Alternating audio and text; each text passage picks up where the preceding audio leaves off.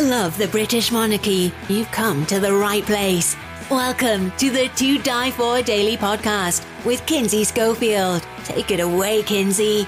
All right. Hi, guys. Kinsey here with the To Die For Daily Podcast. And I don't know, maybe it was 2 weeks ago, I sent my friend Dr. Tessa Dunlop an email and I said, I just miss you. Can we get on the podcast to chat? And I'm so grateful that she agreed to talk to me. I missed you the last time I was in London, but I cannot stress enough how fun you are in real life. Your energy is electric. And I have to see you the next time I'm there because I just adore you. Oh, thank you. And it was a deep heartbreak high for me because when I met you and then the subsequent time you came, I had this ankle breakage, which is, I mean, London is a big, funny, old, hardcore city. And when you have a cracked ankle and pull the ligaments in the other one, you know, mobility, I think I should take out shares in Uber. I'm just saying that. So right. to get to somebody was literally costing me a small flight. Mm-hmm. So I'm really sorry that we didn't have more time to hang out. But I did meet somebody very significant to the royal story in Britain. But not actually because of my little temporary disability, but we kind of had a connection about that because I was filming with him, and his name is JJ Chalmers, and he was a Marine. He went to Afghanistan. His tour did not coincide with Prince Harry's, but he got to know Harry because he was blown up when he was a Marine in Afghanistan. Miraculously, he survived. He had major life-altering surgery, literally had what was left of his arm stuck back onto his body. His stomach looks like a shark has mauled it. His eyeball had to be reconstructed, the bones around it, not eyeball, sorry, the socket around which protects the eye. So this was kind of an extraordinary story, and one where he says in his own Instagram heading, you know, lived a nightmare, now living the dream. But he absolutely cites Harry as the agent, really, for nightmare tipping into dream fantasy land. JJ now is pretty well-known name on mainstream television here in Britain.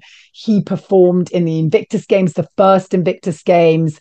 Harry early on spotted him, recruited him as a bit of a PR agent for those first Invictus Games. And I really felt in some way just kind of heartened by being around JJ. He was such a regular bloke and he was kind and he just spoke in a sweet, modest way about Harry in the way that we knew him for so long, you know, in this kind of service role, attached to the military, changing his life. And I felt deeply moved by that. And I thought of, just to credit the title of your podcast, I thought of Harry's late mother and how that so often amidst all the kind of horror and the trolling and the nonsense, we lose sight of actually why we held up and hold up individuals like Diana and her son Harry for the way in which, partly, a gift from God, the position they were born into, but the way in which their own personal alchemy allows them to change lives. You know, the way you describe JJ is taking something terrible that's happened to him and turning it into a win. Do you think that that's how Harry has handled the last few years? I think it's been an incredibly difficult journey, one that I don't think Harry has many assets. I don't think he had the intellectual acumen and probably the grounding in history, bizarrely, given his family, to understand just what he was trying to achieve. He needed to go much slower, but I totally understand why the impetuous lad, the rival sibling, the bruised man wanted to smack it out there really quickly, get some easy hits, except they've proved quite hard hits, but lucrative ones, that's for sure, under his belt. And I don't think he would have ever envisaged the difficulty. But let's flip the optic around. And I thought it was really, really clear this summer where there were a couple of stellar wins for the royal family. And one was King Charles, okay, albeit very briefly, but hosting your President Biden in Windsor Castle, the bromance moment, the arm on the shoulder, the Welsh First Guards, the military music, the sunshine. This was optics of state. This was the magic, the tinsel of monarchy that America buys into, that Britain does well, that Harry left. Again, I would say whatever Meghan's narrative's been, the takeaway from this summer is Kate Middleton or Princess of Wales, as I'm always being told off for not calling her. It's very hard, isn't it, to keep up with the name changes in the royal family. Princess of Wales in her Pacer green and then in her emerald green. Basic out box officing every Hollywood star at Wimbledon. Can you even remember the names of the winners of Wimbledon? Because actually Kate was such a runaway success. And I think that we have to own, when you're part of the royal family, the building bricks that come with the institution mean you are greater than the sum of your parts. And that means, by definition, Harry outside royalty is less than the sum of his parts had he stayed in the institution. And I think that is something very painful. It's a reality that will be hitting home for him now. And I've always felt compassion for Harry, and I continue to feel compassion because he was born into something. When you are born into it, Kinsey, you take it for granted. Right. That's a really good point.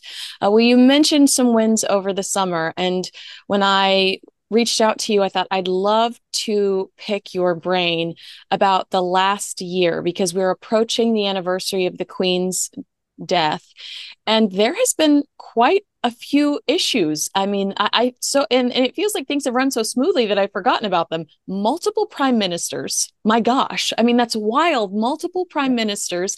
Spare, which a lot of us thought, is this the end of the British royal family, as the anticipation mounted for the book release? But surprisingly, everything seems to be A-okay. And I'd love to know what your opinion is and your reaction to some of the biggest controversies over the last 12 months. Several things. Don't underestimate the entrenched power of the British establishment. And that is really what our royal family represent, for better or for worse. And the wonderful thing about having your head of state separate from your political estate means that the chaos that has seen Britain's brand plummet in the last few years hasn't contaminated the British monarchy. In some ways, it has made the monarchy, it's reminded us of their exceptional appeal, which is actually they're above politics or somewhere different from politics.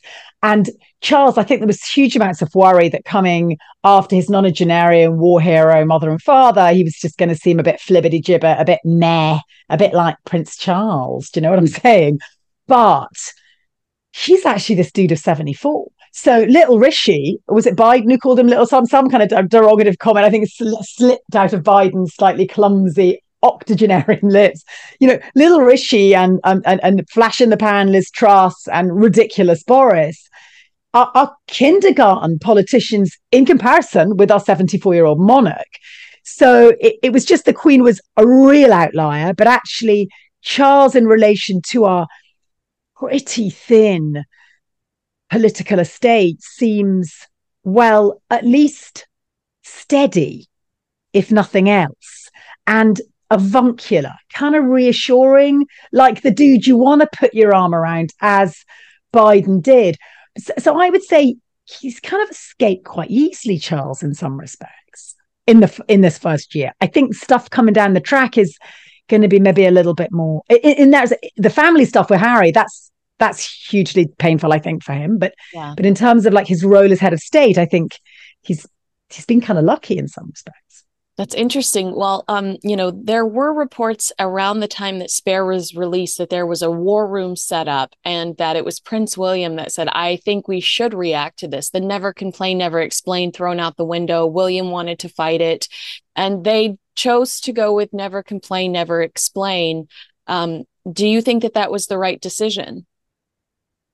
Because I have this, and it's partly because I got the long view. I know way too much about Edward VIII, the difficulty of being born with all this kind of nonsense, which is really a lot of what royalty is. It's nonsense. The rest of us can't begin to get our heads around it. Right. You know, it's very difficult to escape from that. It's quite addictive. He's a prince. He's not a plumber. And I think that given, and it's come to pass, the majesty of the institution that confers onto Kate and William and Charles this immediate, higher role that Harry no longer has. I felt they could have offered the hand of reconciliation and really forgiveness, which is what's required on their part, because he's been a bit public and underhand, Harry, to say the least. I would have liked to have seen that done more publicly. That's me personally. That I'm always, coming under fire in Britain for being too sympathetic towards Meghan and Harry, but it is, in a country as entrenched in its own history as ours, it is very, very difficult to take on an institution, even if it's one, or particularly if it's one that your own family belong to. So I still feel conflicted. I feel he did something quite brave. He did it in a slightly foolish way. And I want Charles and William to recognize their larger, more important, better funded positions and just extend that hand over the Atlantic like Jesus on water. Oh, Can you see it, Kinsey? I can. It's visually very stimulating. So despite the Netflix documentary and despite Spare, you would like to see that's something that you aren't impressed with in King Charles's first year. You would have liked to have seen some act of kindness or compassion towards Harry versus the silence. I think it will come. Mm-hmm. I think it will come. The reason I want it is I always felt it made the royal family look a bit mealy-mouthed and churlish when, even though he's treasonable and pretty objectionable, Edward VIII, and very spoilt, that they just totally blocked him out really until he died. I mean, they hardly gave him the time of day, and it made them look a bit mean. Just say, look, you silly old uncle, you got it horribly wrong, you made a mistake, but hey, you married the woman you love, and give us a hug. All is forgiven. And you don't have to hang out and be really good friends, but I would have liked to have seen that from the latter day royal family, and I'm the erstwhile family rather. But I feel Charles. I kind of know this actually. He's a kind man. Like he has failings. We all have failings, but he's kind. And even Harry in his book doesn't really ever bring down his dear papa. Darling boy. I mean, he's a slightly inattentive father. He's a bit posh and silly, and he's in love with the wrong woman or a different woman. But, darling boy, he doesn't, undercut his son or anything. He shows sympathy when, for instance, Harry's pictured naked in the tabloids or whatever, So Charles just doing his best. And I want him to do his best again. That's what I want just. And you've mentioned Edward VIII. Am I right is my memory correct that Charles was very sympathetic towards Edward VIII in that entire scenario? Well, yeah, I mean, I think that's less clear because, of course, Charles was a junior and he was kind of one generation removed. It's a bit like saying Prince George is sympathetic or something like that. But I think it's so often the case. You have perspective, don't you, when you're a couple of generations removed? And I think probably what Charles doesn't have. And also, he's a busy guy. We know he gets easily overwhelmed, the penance in Northern Ireland or with St. James's Court on day 2 of being king. He gets a bit flustered. He's got a lot coming at him. He's got the question of those other 14 realms as of yet unresolved, Kinsey. Right. Hasn't stepped foot in any of those 14 realms yet. Took his first holiday to Romania, so some kind of uncomfortable ends that he's probably prioritizing as king. And we're hooked into this soap opera. Yes. And probably to now row the other way. He's like, I'm a dad. In the end, Haz and I are going to sort it out. In a way, you do take your family for granted, don't you? I certainly do mine. I did 2 whole years of not talking to my big brother when I was doing IVF, wow. So for no other reason than that he didn't ask me how I was. So I mean, that was 2 years silence, Kinsey. That's brother and sister stuff. So maybe, and this is, we're impatient. We're wanting the melodrama. We bought in voyeuristically to the narrative because Harry's asked us to, and we're maybe wanting something that's going to take a little bit longer to come. So let's, if we may, now talk about those other realms, because I think that is a thorny issue and one he's got to confront in this next year. Oh, you do think that that's something that needs to happen in his second year, he's settled. You want him to take this head on. If I may reference my book, Elizabeth and Philip, Yes, right here. out in America with Pegasus. Yes, well, Charles didn't see, oh, that's so loyal of you. Charles did not see his mother for 6 months, pretty much immediately, almost after her coronation, because she was doing a gigantic tour of the Commonwealth with her coronation gown stashed in the bow of the boat. Right. So she is prioritizing. We're talking about his family relations with grown up Harry. The late Queen prioritized her relations with her realms and the Commonwealth, two not to be confused, although sometimes they're one and the same thing, over her infant children, Anne and Charles. No. So I think we can't pretend it isn't important. And Charles has not extended the hand of, rekindled the friendship with Harry, and nor has he visited those realms yet. He's older. He's had a coronation to get out of the way. I understand that. He wanted to tick the European box. That's important for Britain because we crashed our brand. So he did Germany. You'll remember there were riots in France, so he couldn't go to France. But I think the harder journey, he's always going to be a novelty in a country like France. Harder journey is to go to those countries that still have him as a head of state symbolically. And we know that's become contentious. Is he not going there because he doesn't want the headlines that show the protesters, and he doesn't want the TV coverage of the people that are anti-monarchist, raining down on them? Why do you think that hasn't been a priority for him? I think it's not necessarily a priority. It's just he's been busy. He's only had 1 year since his mum died. If you think, actually, the Queen, she had a whole 18 months pretty much to her coronation. Then she gets another wee while before she goes in our Commonwealth. I think we will see, and Charles is much older, we will now see Charles travel to some of those Commonwealth countries. But if you flip it around, so let's talk in a more positive way. I'm trying to do this, my new resolution. Why did he choose Romania for his holiday? I mean, I thought he chose Romania for his holiday because that was truly a Zen space for him, and that he really finds peace there. And why do you think? Do you think one of the reasons is, except for the wildlife and the bird life and the architecture and all those things that speak to him as the pastoral monarch with the oak tree? I think it's also, and I know this because I know Romania really well, they pretty much unconditionally love him. And we're humans. All humans love being loved. Find me one on the planet. Kinsey, I love you. You love me. That's why we get on. Love is a two-way street. Romania had a tough old time with its international reputation until recently. So did Charles. Romania was always flattered by Charles's love, always. And now it's come good. He's the king, man. And it's gone back. And they love him and he loves them. And that is a place of peace. And we know that whatever Charles's affection for the realms, it's a thornier route. You are met with placards and with applause, as he is in Scotland, in Wales, in some parts of England. So can we blame him for briefly going to Romania?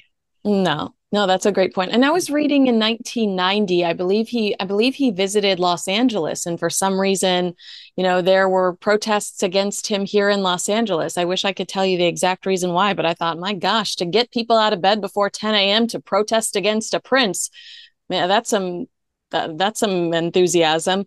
Do you have any opinion? When was that? Kinsey, when were those protests? It was California. It was in 1990. I know he'd come to America for hurricane relief in Charleston and stopped by in LA to do something. And I cannot remember exactly what the protests were about. But I thought, my goodness, that's so strange that he would be met with any sort of negativity in Hollywood, where royalty is bigger than celebrity. Yes, but who was bigger than Charles at the time? Come on. Diana. She had a John Travolta moment. She was a smash hit in the USA. Yeah. She was a smash hit globally. This was like the Taj Mahal moment when she's sitting alone and not giving Charles her lips when he goes to kiss her. And it is terrible times. 2 years later, we're going to have the official announcement of their separation, the annus horribilis. Right. No. I can totally understand. The interesting thing about Charles is, and I think now we see him as this kind of dear old uncle and stuff, smells of posh aftershave, according to Harry. I love an old man that smells of posh aftershave. Anyway, just saying. But I think we forget that, the ego is therefore I am. Charles, before he got married, and he says this in a Channel 4 documentary, it's recorded. It was filmed not for Channel 4 for something earlier, but I saw it on a Channel 4 documentary. He says he kind of pities the woman he's going to marry. He doesn't use the word pity, but he's kind of, thinking about that because all the people are always going to be wanting his attention. But what happens when he marries Diana? Oof. The absolute reverse. She takes it. She takes that brand and she builds some on it. Yeah. It's a bit like Kate Middleton at the moment. Yeah. Where she's bigger than William. Right. Isn't she? Yeah. And do you believe the rumors that he has an issue with that? I don't think that I think that he is typically shies away from media. So it'd be like, please, girl, just go for it. I think he is considerably less insecure than his father. And so therefore, no. And also we know that their relationship is a much more equal one and a one based on mutual affection in a way that Charles and Diana's never was. Oh, that makes my heart thump. And now a word from our sponsor. I did want to ask you about these rumors of internal problems between the King's Palace and the Prince and Princess of Wales. I don't believe them. The idea that Prince William's team went behind the king's back after trooping the color to make sure William was on the front of the newspapers for Father's Day and that there was some animosity there.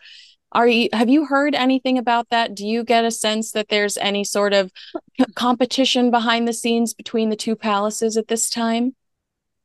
What I can tell you is that the royal fraternity and I mean the press really, and the people who feed off talking about the royals need to keep them in the press to make money. I'm sorry to be a cynic. Yeah. Okay, so who's really needing the front pages? Is it, in the wake of Trooping of the Colour, the royal commentators, or is it the royal family? And I'm not saying that. I think sometimes William and Kate's PR is more effective, as you'd expect it to be, than his father's. They're older, they're not as good at social media, they're perhaps not as quick out of the traps. Do I think Charles has a problem with that? No, I think Charles is pretty grateful that William is standing alongside him, his liege man of life and limb, because by golly, he needs one in the wake of the Sussexes. So I treat all that kind of stuff with caution. I'm quite new to this game. Before, I kind of started talking about the press, the royal family in public forums, the contemporary royal family.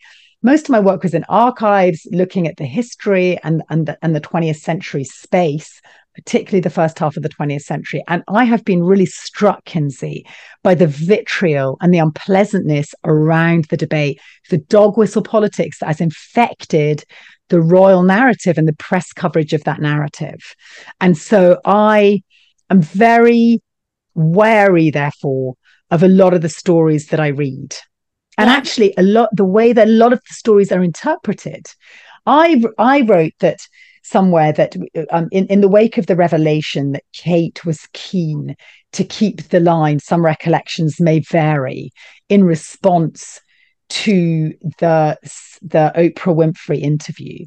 Yeah. I wrote that Kate, I wrote she has so she has this, she has various accolades, she's I can't remember, intelligent, attractive, I can't remember the list of positive, the superlatives, and then also she does have a ruthless streak. Ooh. And that wasn't in a negative way. Yeah, but that was, I didn't really think, I just wrote, insofar as you need to survive if you're going to be a major player in the House of Windsor, just like you need to in politics, in any big game where you're under the public gaze. It's working out how to survive and minimize the damage and look after those you really love.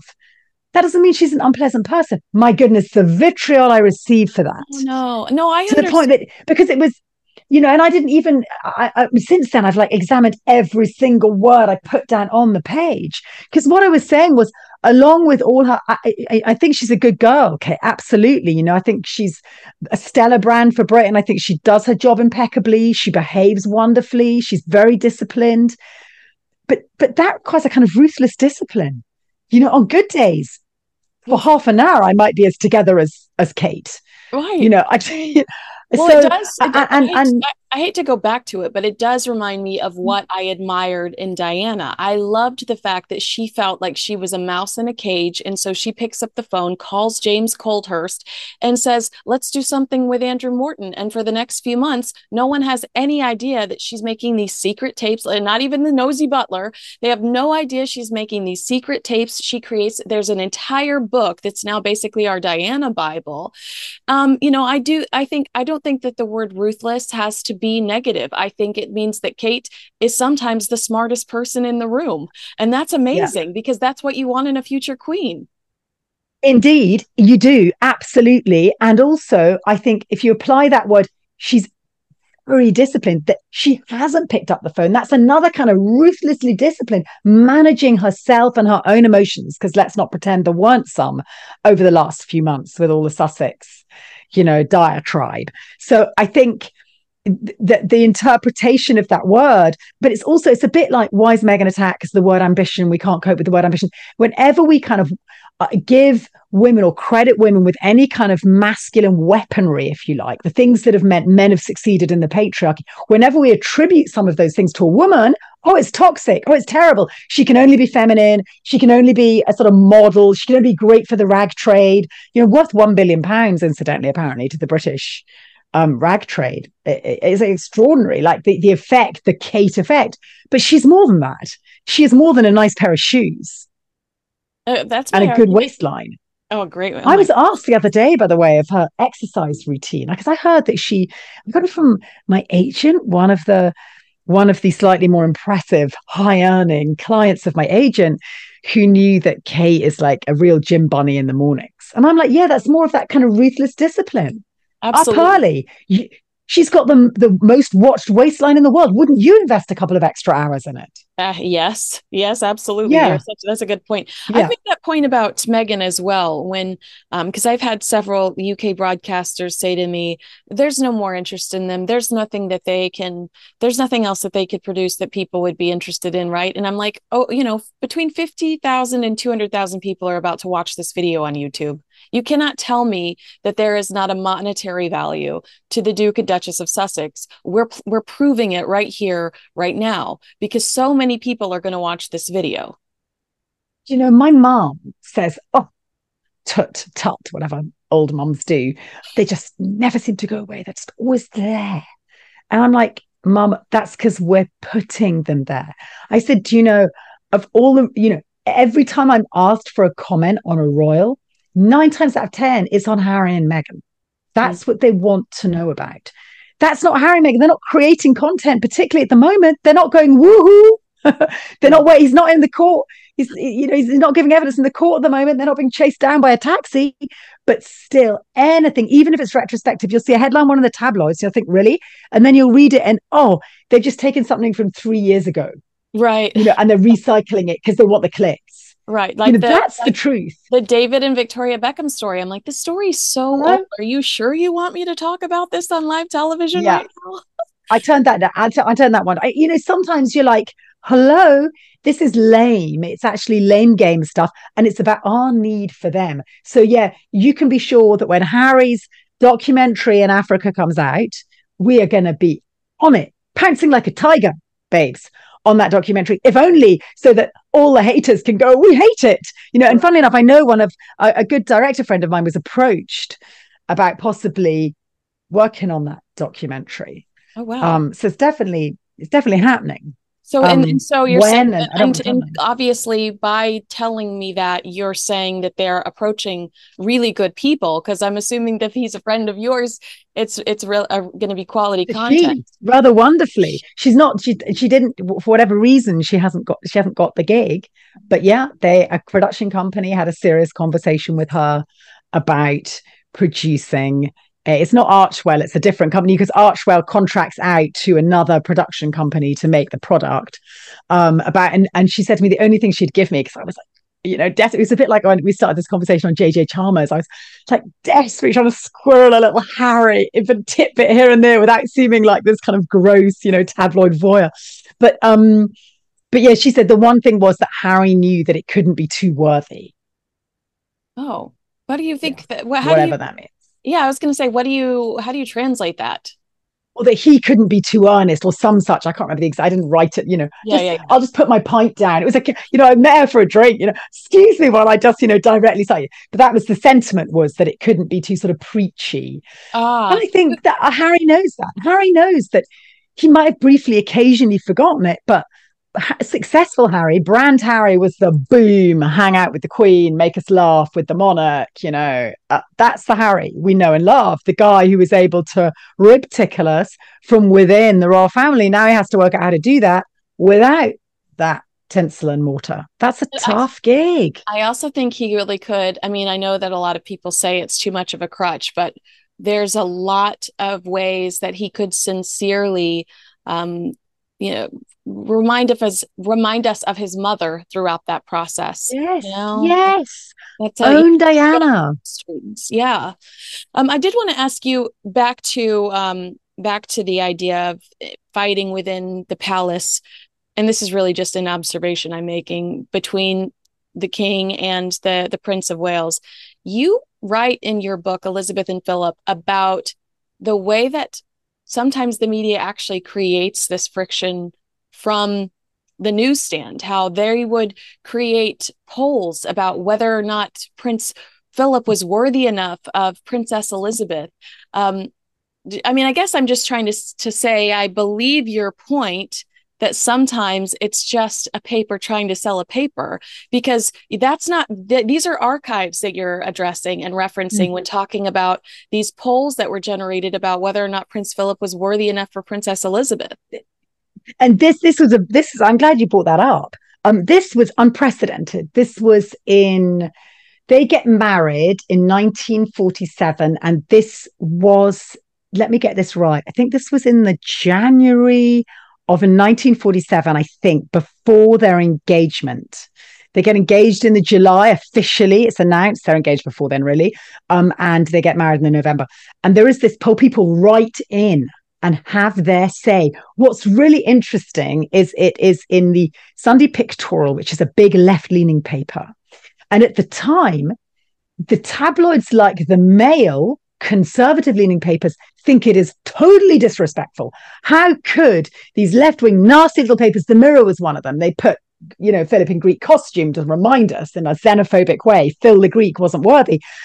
They think this is so disrespectful of the royal family. And now, full circle, actually, most of our left-wing publications pretty much disengage unless they worry about the royal family having too much power. The Guardian looks, I think rightly tries to work out just how rich is our king and why. But other than that, they pretty much leave alone. And it is the conservative press constantly feeding that infinite appetite, who turn over and over different stories with different angles. They are like the pussycat with long claws. They will tickle the tummy of the royal family and they'll purr when it's all going well, but they will scratch you if they're hungry and they need a media hit. That's the truth with the tabloids. Oh, it is so true. Oh, so scary. It is true. It's scary. And so that's what Harry, I mean, that's what Harry's trying to fight. I think we know that Harry can sometimes conflate his pain with the truth. I don't think that's him being disingenuous. It's a bit like where he sort of said Meghan's miscarriage was caused pretty much by the stress of the Daily Mail court case. Well, we know that most women of Meghan's age, when they miscarry, the vast majority, it's actually because they're predisposed to miscarriage. Right. And I think that for Harry, on one level, he's absolutely within his rights to call out appalling illegal behavior that we know took place across the media landscape, the tabloid landscape, especially in the late 90s when he was coming of age and in the early noughties. On the other hand, I think where he's had some difficulties, but we'll let the judge decide, is closing down and I think part of this is because his truism in his head is those paps caused mummy's death. And I think that's a bit like the miscarriage equation where, and I totally get it, where you're in pain. I remember having, a miscarriage and I kind of blamed somebody that had given me some food and, and I think there's two things going on there. on the one hand, Harry, and I'm glad there's someone big enough and famous enough to take it all the way to court. I think these things need turned over. I don't think that the press was ever sufficiently held to account in this country in the wake of the first round of phone hacking scandals. But on the other hand, I think some of his narrative was undermined by his personal pain thesis. And again, I understand that. And arguably, without that personal pain thesis, tying back to his late dead mother, would he have ever got all the way to court? It's a hard road. He has walked a long and rocky and lonely road. I know, I've sued a big company. It is not easy. I would never do it again. It's got to be so expensive too. Oh, a fortune. He is one of the few men on the planet who's got the kind of money he can do that with, which is what, I mean, look at his book, look at his Netflix. The question is, of course, do they downsize? They can easily downsize. They have enough assets to survive for the rest of time. But it's whether they want to, whether they would see that as a failure.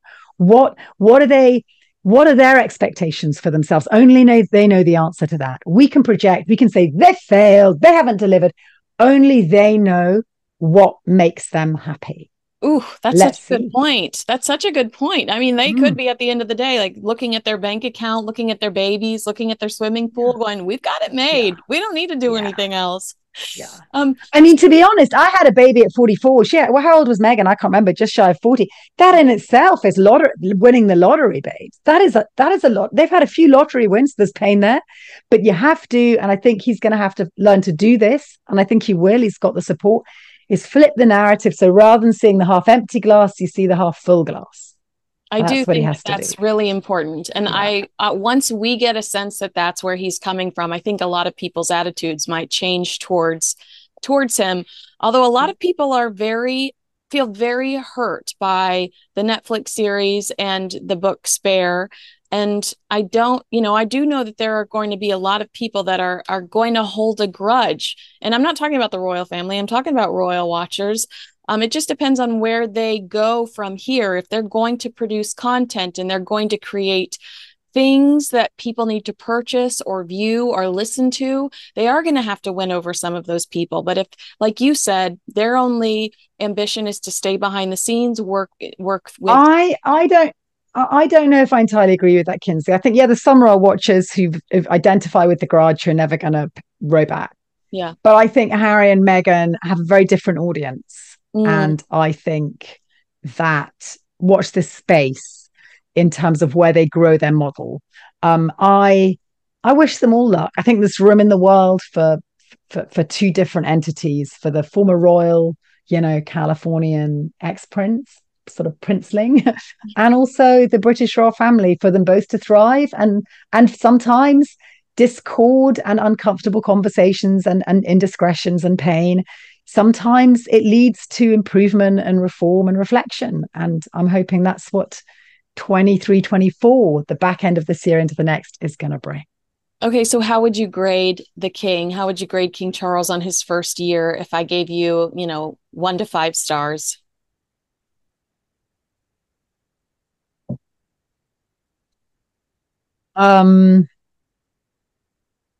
Probably 3.5 to 4. Okay. I would. Does that sound a bit mean? I mean, it's the same grade that the Barbie movie's been getting. So that's where my mind is. Well, and that's a box office hit. Yeah, so that's a win for the king. That's a win for the king. Absolutely. I'm a progressive. I'm an unusual royal animal insofar as I'm a monarchist, but I'm on the progressive side. I'm less the socially conservative side of royal fandom. I'm more the progressive side. I want them to be pushing the envelope of change. It's not something they've ever really embraced. They are, after all, a traditional symbol. But I feel Charles, in comparison, for instance, with his mother, is a more progressive individual. And I would like to see some more manifestations of that going forward. And I think that he had a lot of help. Royalty loves performance. There was a lot of wonderful dressing up, pomp, ceremony, music, a lot of stuff that was leaning into him and supporting him. And going forward, he's not a young man. It's a very tough gig. But going forward, I think he can afford to be a little bit more radical with a small r. What's he got to lose? Eh? Wow, you do. See, I feel like people are just Mm. waiting to pounce on him if he goes radical. When you say radical, you don't mean political, do you? No, he can't get political. He can't get, that's difficult. You know, Yeah. even green stuff is, as I always said, William and Charles, watch out, don't go too green. I would love them to. I'm a big greenie, but it's going to get more and more political and more expensive and real it becomes. But I think just radical in the way sometimes he approaches things, in the way he responds to protests, maybe like after the coronation, several of the protesters, down with the king, whatever, harmlessly, they were all kind of locked up. That was just Yeah. not British. That was really not, that was not cool. Just even a tiny little gesture from the king. A lot of people would totally disagree with me. I would like to see him maybe open up the doors a little bit more of his palaces. I'd like a bit more financial transparency from within the House of Windsor. Things that could be done, a little bit of shifting in the right direction in that respect. I'd like a slight slimming down, a real slimming down in terms of the monarchy and its assets. I think it's just overbearing. And I think some of the kind of conversations around the Commonwealth, I realise he can't do a lot without, the government saying so, but I think he could be sometimes braver. And likewise in his relationship with Harry, I think it's his for the taking. And he's the king and he's the big daddy. So, but I recognise he's an elderly gent and he's got huge amounts on his plate, and hats off, because I know most granddads would be like, putting my feet up and smoking a pipe. I'm out of this game. So grateful for your service, King Charles. Well, if you love Dr. Tessa Dunlop as much as I do, Elizabeth and Philip is available now wherever you buy books. And you're working on something new, you told me, that's on the I horizon. am. And so I can't am, but my wait to find daughter's told me, she's told me, because I gave a hint to it on social media. She said, don't do that. Really clever people like build once they've got that, once they've, so I was literally working on my proposal. I put it down to speak to you. I must now go and pick up my own little princess, Kinsey. I love So my that. own little Barbie. Look, I was really hurt because my daughter, actually, my teenage daughter, went and watched the Barbie movie without me. So So that rude. was that I was cut down. Yeah, but as we know, the royal family tell us and remind us this: children can be cruel. They can be cruel. Hilarious. Okay, I love you. Thank you so much for talking to me today. I'll text you Love soon. you too. Bye. I love you, Kinsey. Bye.